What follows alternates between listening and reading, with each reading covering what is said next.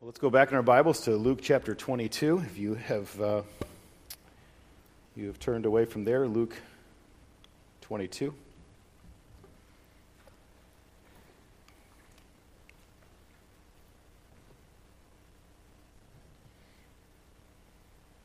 I want to begin reading in our passage for tonight in verse 24 down to verse 30. We've already read in our scripture reading the earlier passage that sets the table for what we encounter in this passage. But I want to begin in verse 24, and we'll consider these verses 24 and following. So a dispute also arose among them as to which of them was to be regarded as the greatest. And he said to them, that being Jesus, "The kings of the Gentiles exercise lordship over them, and those in authority over them are called benefactors. But not so with you. Rather, let the greatest among you become as the youngest, and the leader as the one who serves. For who is greater, one who reclines at table or one who serves? Is it not the one who reclines at table?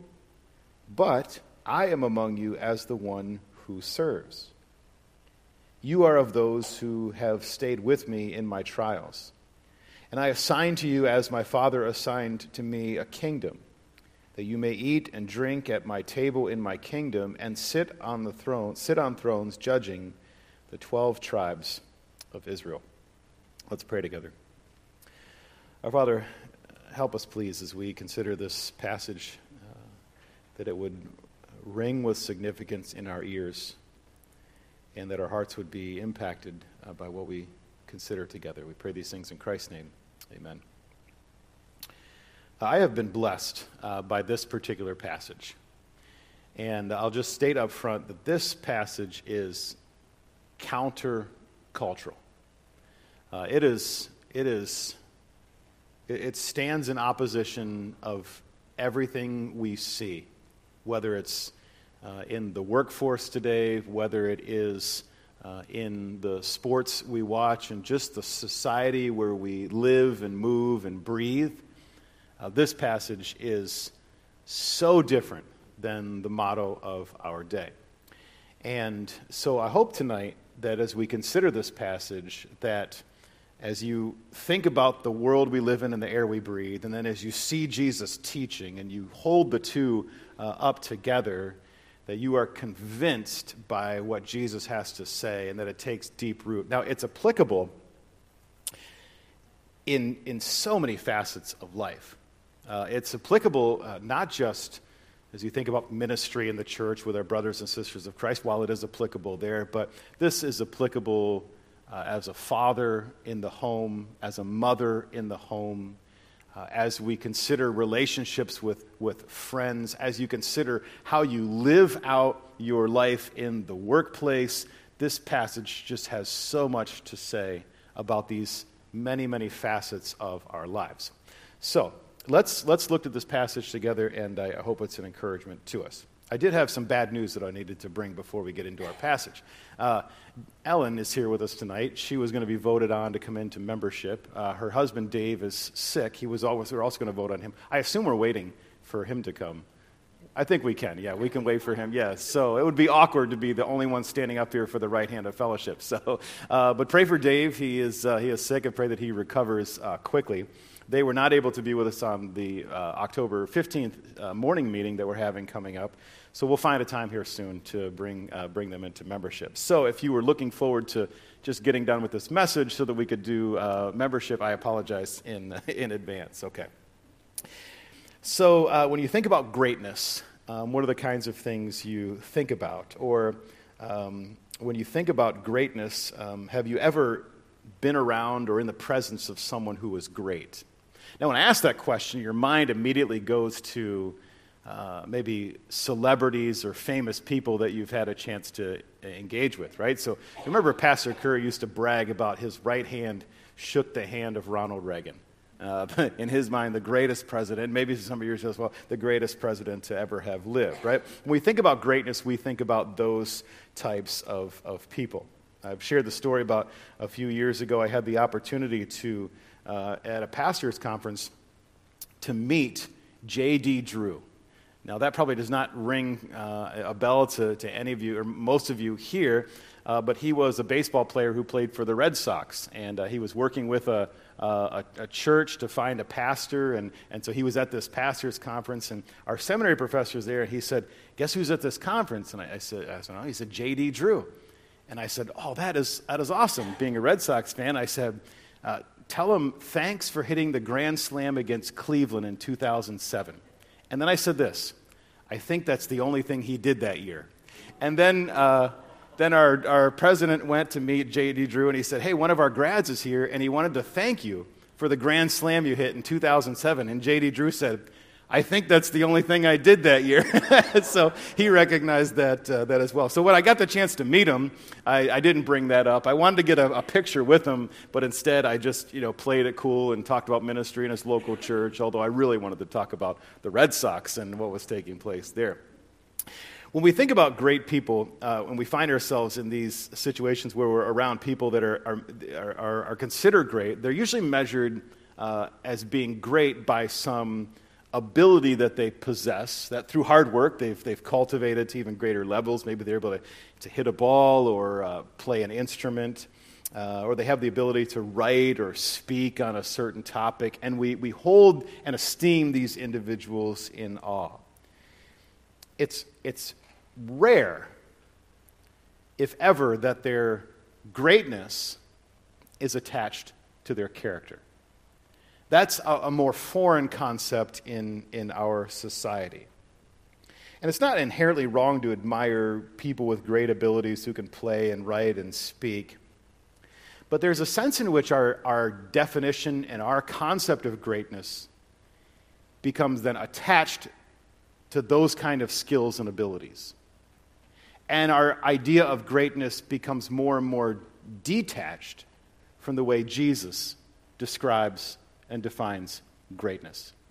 So this passage for us tonight is really going to turn this idea of greatness on its head and hopefully change our thinking as to what it means to be great. What we'll see in this passage is this: that true greatness is humble service. Now, before we get into this passage, let's identify the context in which it's taking place. Okay, so it is Thursday night of the Passion Week. Jesus and his disciples are celebrating the Passover. You'll see this in the verses that just precede this. And Jesus has just instituted the first Lord's table, telling his disciples, "Do this in remembrance of me." It's sometimes tough to know the chronology of these days and these hours because it's Thursday night, and yet Jesus is crucified on Friday, and yet it's all still considered Passover. That's because a Jewish day began at sundown and it went till sundown the following day. So it's the Passover starting with Jesus and the disciples in the evening, and he's crucified on the Passover, and he's buried before the Sabbath, which would have been sundown on Friday. So that's what's taking place, and that's when this passage is taking place. It's Thursday night of the Passion Week, and they're observing the Passover. There are a number of discussions that take place, and not every gospel writer unpacks all of the discussions and all of the events in the same way. And that's fine, because if you were to go to dinner with somebody and you were to come home and your friend would say, "Well, what did you guys discuss at the meal?" You might not give a chronology of how the discussion went or a word for word, but you might give different highlights. And that's sort of what takes place in the different accounts of the gospel writers. This particular account and this particular discussion is found only in the Gospel of Luke, although John records something similar. And what we have before us in this account is a lesson from Jesus about greatness. In fact, it's something of a contrast between true greatness and what we'll call counterfeit greatness. And it's unfortunate, as we'll see, that this discussion is even taking place. But it is helpful because we get to sit in and listen and learn as to what Jesus says about greatness. So let's consider 4 points tonight from this passage as we walk through it together. First of all, notice that the pursuit of counterfeit greatness inevitably means forgetting Jesus. Okay, the pursuit of counterfeit greatness inevitably means forgetting Jesus. Okay, so the dinner is happening, and then an argument breaks out at this Passover meal, or the first institution of the Lord's Supper. You'll notice it in verse 24. Look how Luke describes the nature of this dispute. He says, a dispute arose among them as to which of them was to be regarded as the greatest. And you're reading that and you're going, okay, this is not good. Okay, this is, anytime, there's a discussion about who's going to be the greatest, it's not a good discussion. My boys are often arguing about who won. I won. No, I won. And it's an ongoing discussion in our house to the point where I have to make rules sometimes. We don't talk about winning, okay? That's not what Jesus does here, but maybe I should learn from Jesus in these cases. Take time to teach instead of just say, we don't talk about winning, okay? So it's not a good discussion. And if you're like me, you're wondering why in the world are the disciples having this discussion, and why are they having it right now at this dinner about who's going to be the greatest? Well, before we're too hard on them, let's understand the nature of this dispute and the details surrounding the discussion. Now, Luke doesn't use the word here in verse 24, but we could probably supply a word in this context, okay? A dispute arose among them as to which of them would be regarded as the greatest, and we could probably put these words here, the greatest in the kingdom. They're probably arguing about who's going to be the greatest in the coming kingdom. Now, why do I say this? Well, the discussion about who would be the greatest in the kingdom was already a discussion in other parts of Scripture. In Matthew chapter 20, you remember James and John's mother approaches Jesus, and she asks, can my sons sit on your right hand and in your left hand in the kingdom? And we shouldn't be too hard on her. She was a loving mother who had a real exalted view of her sons. Okay, what mother doesn't? Okay, my mom does. It's not a very accurate view, but at any rate, these Jesus followers were expecting the kingdom to come soon, and they were interested, not rightfully so, but interested in who would have the places of prominence in the kingdom. We should also note that the conversation about the coming kingdom is already prominent in this context. So when Jesus is observing the Lord's table with these guys, he's already saying back in verses 15 and 16, he's mentioned the kingdom. And in verse 18, he's mentioned the kingdom. And so the discussion about the kingdom is already in this context. So at the Last Supper, the disciples are still under the impression that the kingdom is coming soon. Like, okay, yeah, Jesus has talked about his coming sufferings, and yet the disciples haven't understood all that he said, but they're like, in their minds, the kingdom is about to come. Remember, a couple days ago, the triumphal entry has already occurred, and so they're thinking things are ramping up to this inauguration of Jesus.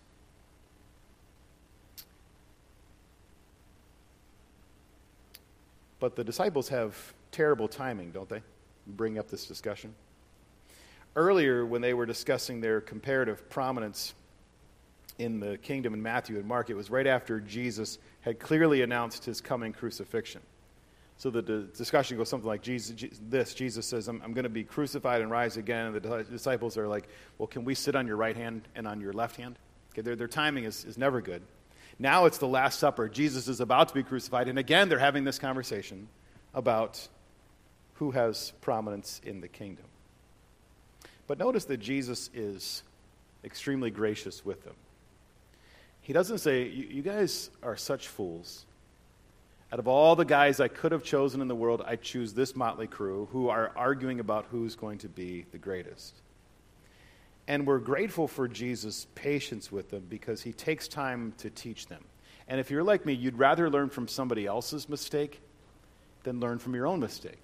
And so we get to listen in and learn from this mistake that the disciples make. And what we notice first is that in the pursuit of counterfeit greatness, we inevitably forget about Jesus. So notice this. While the disciples are consumed with selfish ambition and self-promotion, they're consumed with who's going to be the greatest in the kingdom, who are they forgetting in this context? Who is the center of this meal? Who is the center of this observance? And it's all pointing to the great Passover lamb. Jesus is forgotten in the midst of all of this. And isn't this exactly what happened? This is exactly what happens when you and I pursue our own greatness, when we have selfish ambition, when we are consumed with our own agenda and making ourselves great, if we're going to be great, then Christ must decrease. Christ always is forgotten or decreased when we must increase. When it has to be about us, it's never about Christ. Okay, and so when we have to understand this first, that when we have to be the center of attention, that Christ is always forgotten. Because this is natural to us. We want to be seen as impressive, and we often put people down and climb on people's backs to jockey for position and find places of prominence. It shows up in our friendships, our marriages, our work, our church. And every time we do this, Christ is failed to be center in our lives. Okay, so when it's all about me, it's not about Christ. Okay, that's our first point. Secondly, notice this, that counterfeit greatness is concerned with position and power. So while the disciples are disputing their comparative greatness, Jesus begins to teach. But you'll notice that in Jesus' teaching, he does not condemn the pursuit of greatness. Okay, they're arguing about who's going to be great, and Jesus doesn't say, guys, there's no such thing as greatness, or greatness doesn't matter. What he does is he redefines greatness for them. Like, it's okay for you to pursue greatness, but let me clarify and define what greatness is. And the way he does it is not by going right into what greatness is, but first he shows us what greatness is not. Okay, so notice verse 25. He gives an example of what this counterfeit greatness is. He says, the kings of the Gentiles exercised lordship over them, and those in authority over them are called benefactors. So Jesus is going to compare true greatness with the world's idea of greatness. And he uses this expression, the kings of the Gentiles, referring to those who are not God's people. And those who are not God's people, they view greatness differently, or they're at least supposed to, than those who are followers of God. So greatness, according to the world, is about power, it's about influence, it's about position. And then once they obtain the position, Jesus says they like to exercise their lordship over those under them, keeping their subjects under their thumb. He goes on, and the text says that they are called benefactors in verse 25. And the phrase here could also be translated that they call themselves benefactors. Well, what is a benefactor? It means a giver of good. So the way this is, the kings of the Gentiles, they lord it over them, and then they see themselves as the source of all good things, and everything good flows from their own authority. They see themselves as being great, and their greatness is strictly tied to their position, not their character. Now, if we're not careful, and I think this so easily happens, we can think of greatness according to the world's definition. In fact, when I opened and I asked you, to think of someone who is great, or to think of the idea of greatness, it was probably likely that your mind moved toward some sort of president or some sort of celebrity or some sort of famous person, rather than some faithful brother or sister who is in our midst tonight who has just humbly served without recognition for decades. Right? Because it's so easy for us to think of greatness in terms of the world's idea of position, of power, of influence as being tied to greatness. And I think we, like the disciples, need our thinking corrected as to what true greatness is. And so that's what Jesus does for us then in the next section.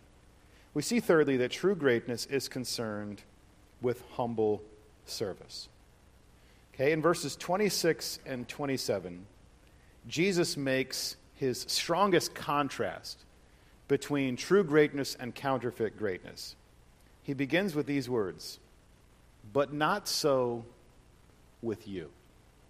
Now, the word you in this verse, is actually the first word in verse 26. And it's placed emphatically up front. So what Jesus is saying is something like this. The kings of the Gentiles, they view greatness in one way. But you guys, not so. With you, greatness is to be viewed differently. So Jesus is giving a very personal, face-to-face moment of teaching here with these individuals. Saying, guys, with you guys, this has to be different. And with Jesus' followers, the thinking on greatness has to be different.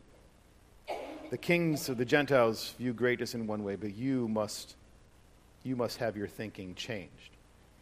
Now notice that Jesus doesn't rebuke the world. He knows that Jesus rebukes the world's view of greatness, but he doesn't say that leadership should be done away with.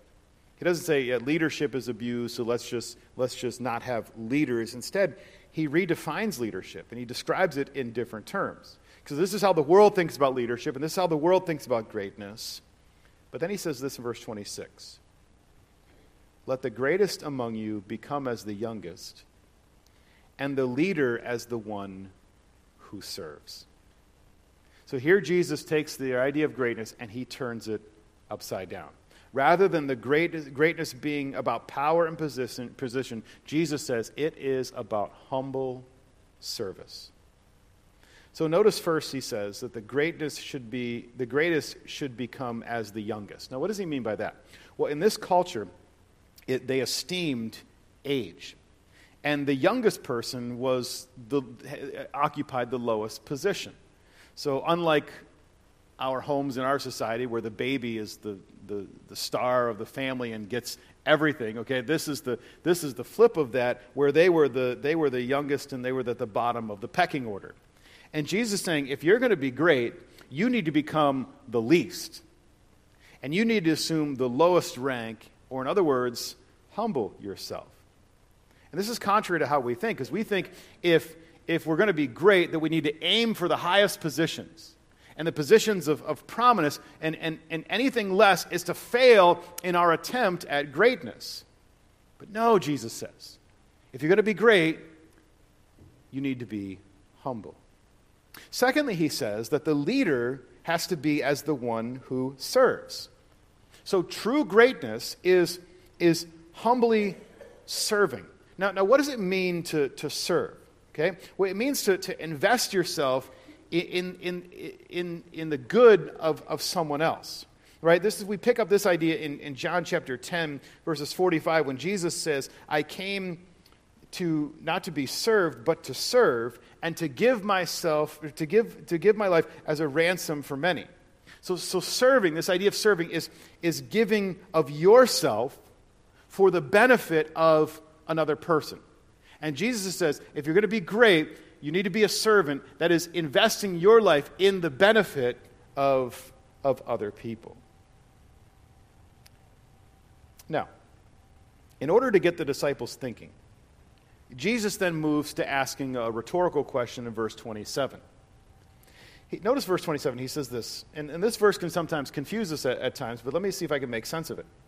Jesus says, "For who is greater, one who reclines at table or one who serves?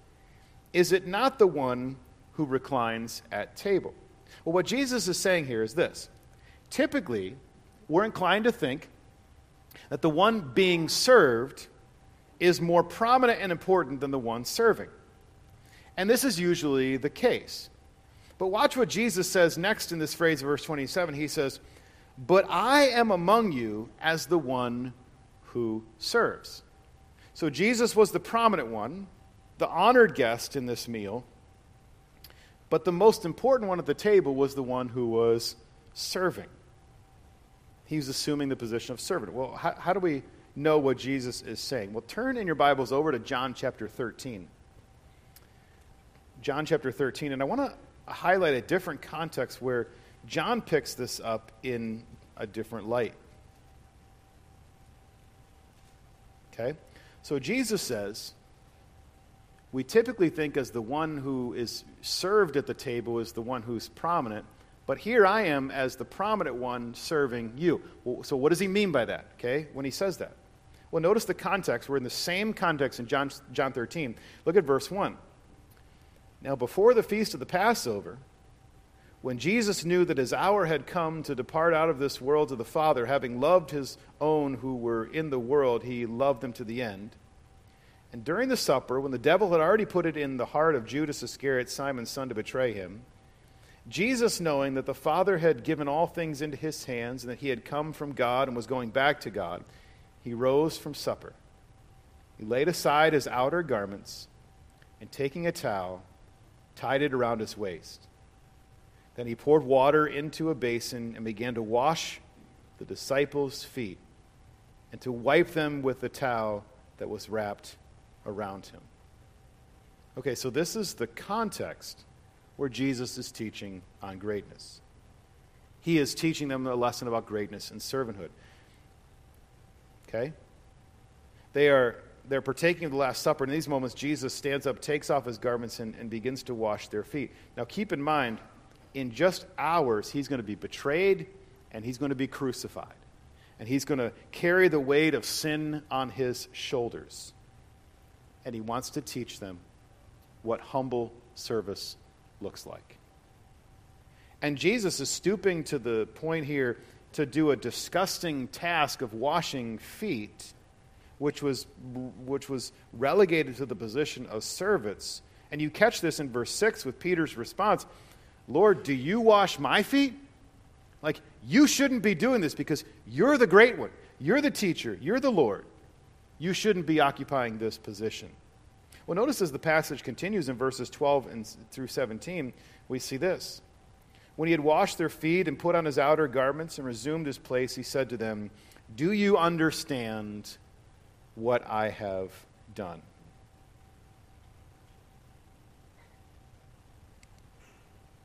He says, verse 13, "You call me teacher and Lord, and you are right, for so I am.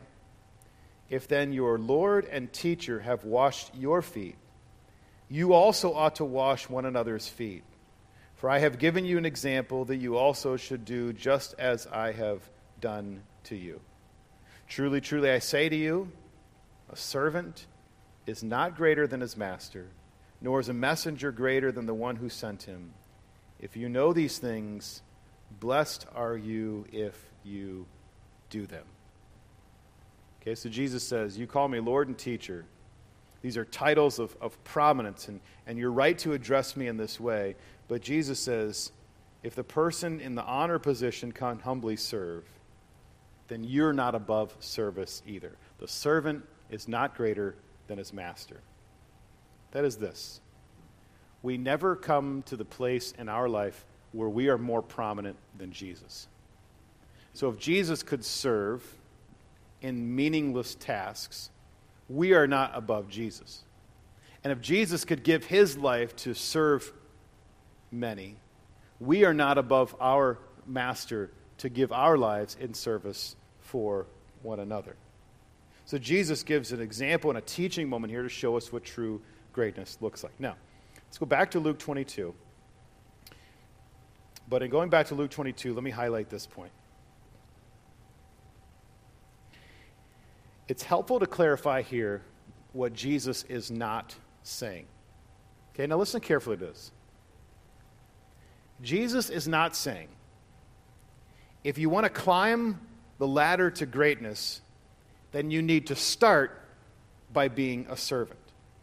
Then eventually, when you have gotten to the place where you've climbed high enough that you don't have to serve anymore and you can be served. Okay, that's not what Jesus is saying. That's not his point at all. That would be to mix sort of a true greatness with counterfeit greatness and have a confused definition. Okay? We think greatness is about power and prestige, and in order to get there, we have to start with the lowly positions. But this isn't Jesus' point. Jesus does not say that humble service is the path to greatness. Jesus says humble service is greatness. There's a big difference. That no matter how high we climb in any position, we never rise above being mere servants. Now, our tasks might change with the positions we occupy, but we never rise higher than a servant, no matter how high we rise. And if we miss this, then we miss the meaning of true greatness.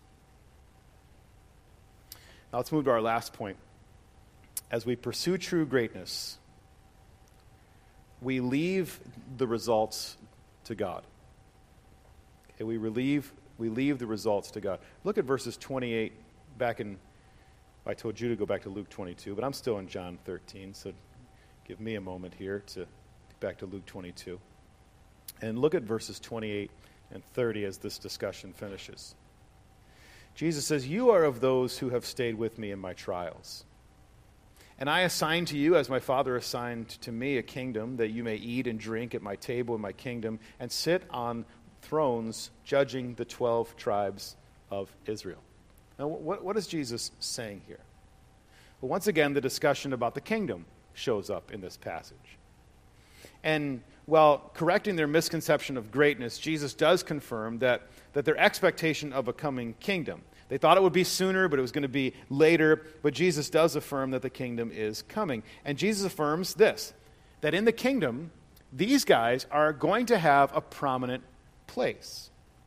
You notice in verse 28, it says that an honor place in the kingdom is for them who have stayed with him in his trials. And probably contrary to Judas, who didn't, and talk about the trials that he has occupied prior to these events. Because in a few moments they're going to betray him, but eventually they do stay with Jesus, and they have stayed with Jesus up until this point.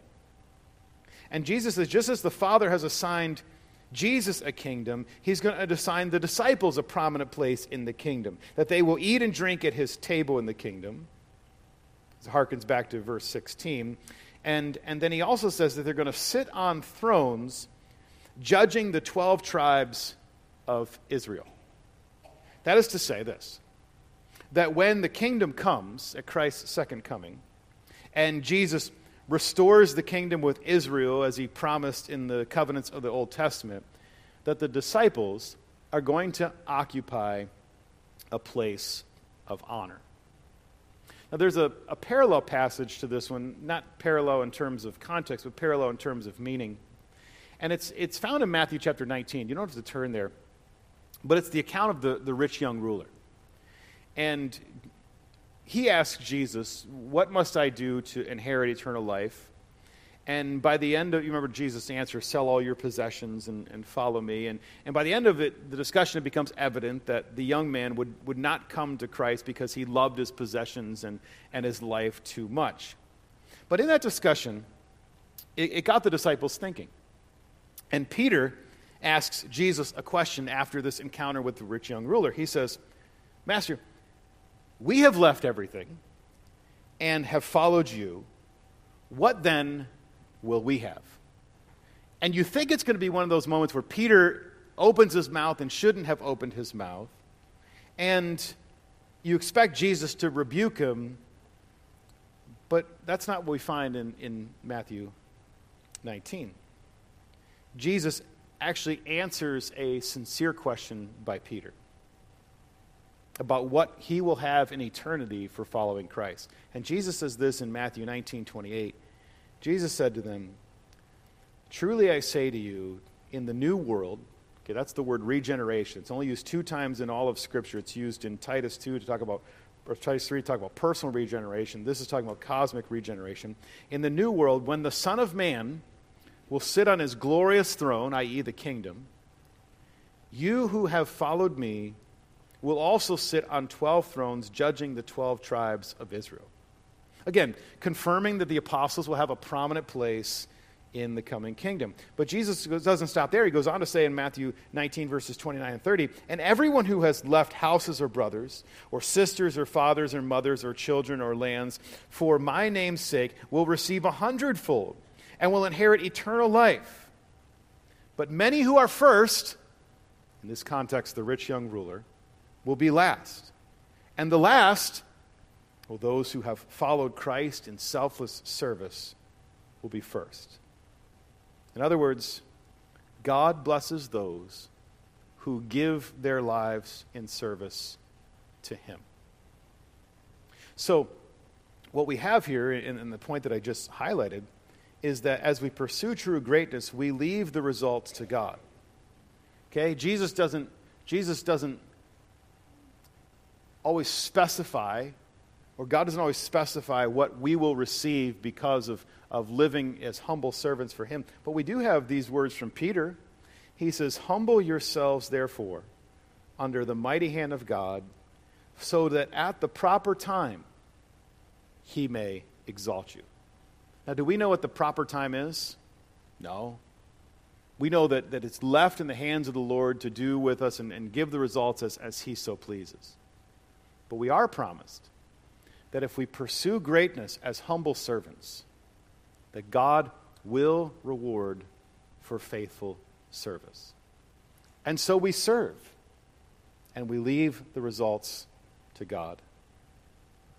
This is humble service. True greatness is humble service. Now, this teaching by Jesus, as I said, it's applicable in the church with brothers and sisters in Christ and things that we do. But man, is it applicable in just every facet of our lives. That we serve one another. So it's friendships or marriages or parenting or church or work or wherever. This is how we have to think about greatness. It's the person who humbly serves and invests in other people. May God use this passage to change our thinking and to move us forward as humble servants of his. Let's pray together. Father, easy words to understand, incredibly difficult words to apply and practice. So we ask for the help of your Spirit in our hearts so that we might be like Jesus and serve humbly and faithfully one another. At the same time, raging in our hearts is the desire for prominence and recognition and honor. Those are all temptations from Satan that feed on our selfish ambition. So, Lord, let us pursue the path of greatness, which is humble service of you and others. And may your name be exalted because of how we live in obedience to this passage. For it's in Christ's name we pray. Amen. Well, I trust these words are an encouragement to you tonight, and thank you for joining us. God bless.